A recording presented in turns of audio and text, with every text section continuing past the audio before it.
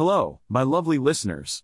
Welcome to American Econ Capsules, where we serve up the juiciest economic news in bite-sized portions.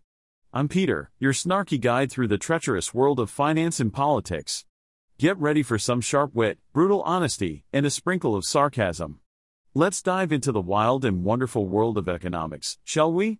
European tech funding has taken a nosedive, falling by a staggering 50% in 2023, according to venture capital firm Atomico.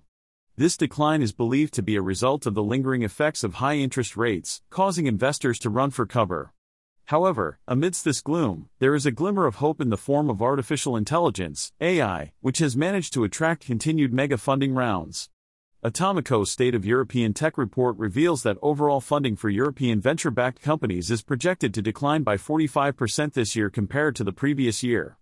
This means that European tech companies will receive a pitiful $45 billion in funding, down from $82 billion in 2022 and a staggering $100 billion in 2021. It seems that the tech industry's record-breaking capital flows have come to a screeching halt, leaving investors scratching their heads and wondering what went wrong. Tom Wehmeier, head of data insights at Atomico, explained that Europe is actually doing better than its global counterparts when it comes to tech funding. While the US and China have experienced declines in venture funding, Europe has managed to grow by 19% over the past 3 years. So, congratulations Europe, you may be struggling, but at least you're not struggling as much as everyone else. It seems that the decline in European tech funding can be partially attributed to the disappearance of tourist funds from the US and Asia. These funds, like Tiger Global and Coatue, flooded the market in 2020 and 2021, but have now retreated due to macroeconomic headwinds that have caused them to lose interest. So much for loyalty, huh? It's as if these investors were just looking to make a quick buck and didn't actually care about the long-term success of the companies they invested in. Shocking, I know. But fear not, dear readers, for there is a silver lining to this dark cloud of dwindling funding. The tech industry has found solace in the arms of artificial intelligence. Companies like Aleph Alpha, Mistral, and DeepL have managed to secure hundreds of millions of dollars in funding thanks to the hype surrounding OpenAI and its ChatGPT chatbot.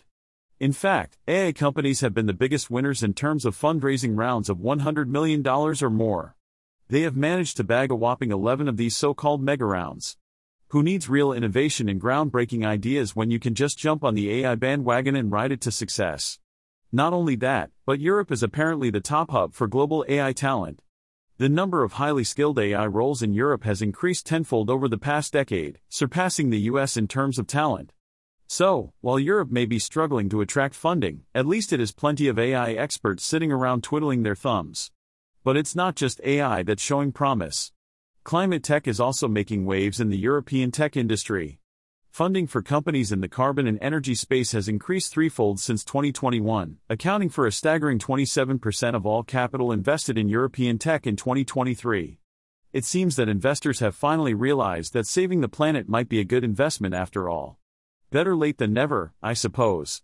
Despite these bright spots, the IPO market in Europe remains as dry as the Sahara Desert. There have been virtually no significant IPOs this year, with British chip designer ARM being the only exception, and even its performance has been lackluster. It's clear that tech leaders in Europe are not convinced that going public is the way to go. It's almost as if they're afraid of subjecting themselves to the scrutiny of the public markets. Can you blame them? Who wants to deal with pesky things like transparency and accountability when you can just stay private and rake in the cash? In conclusion, European tech funding may be dwindling, but fear not, for AI and climate tech are here to save the day. While the rest of the world is struggling, Europe is somehow managing to stay afloat. It may not be the most glamorous outcome, but hey, it's better than sinking, right? So, let's raise a glass to Europe's resilience and hope that the tech industry can bounce back stronger than ever. Cheers! And remember, folks, I'm just a mindless AI spouting off economic news and analysis.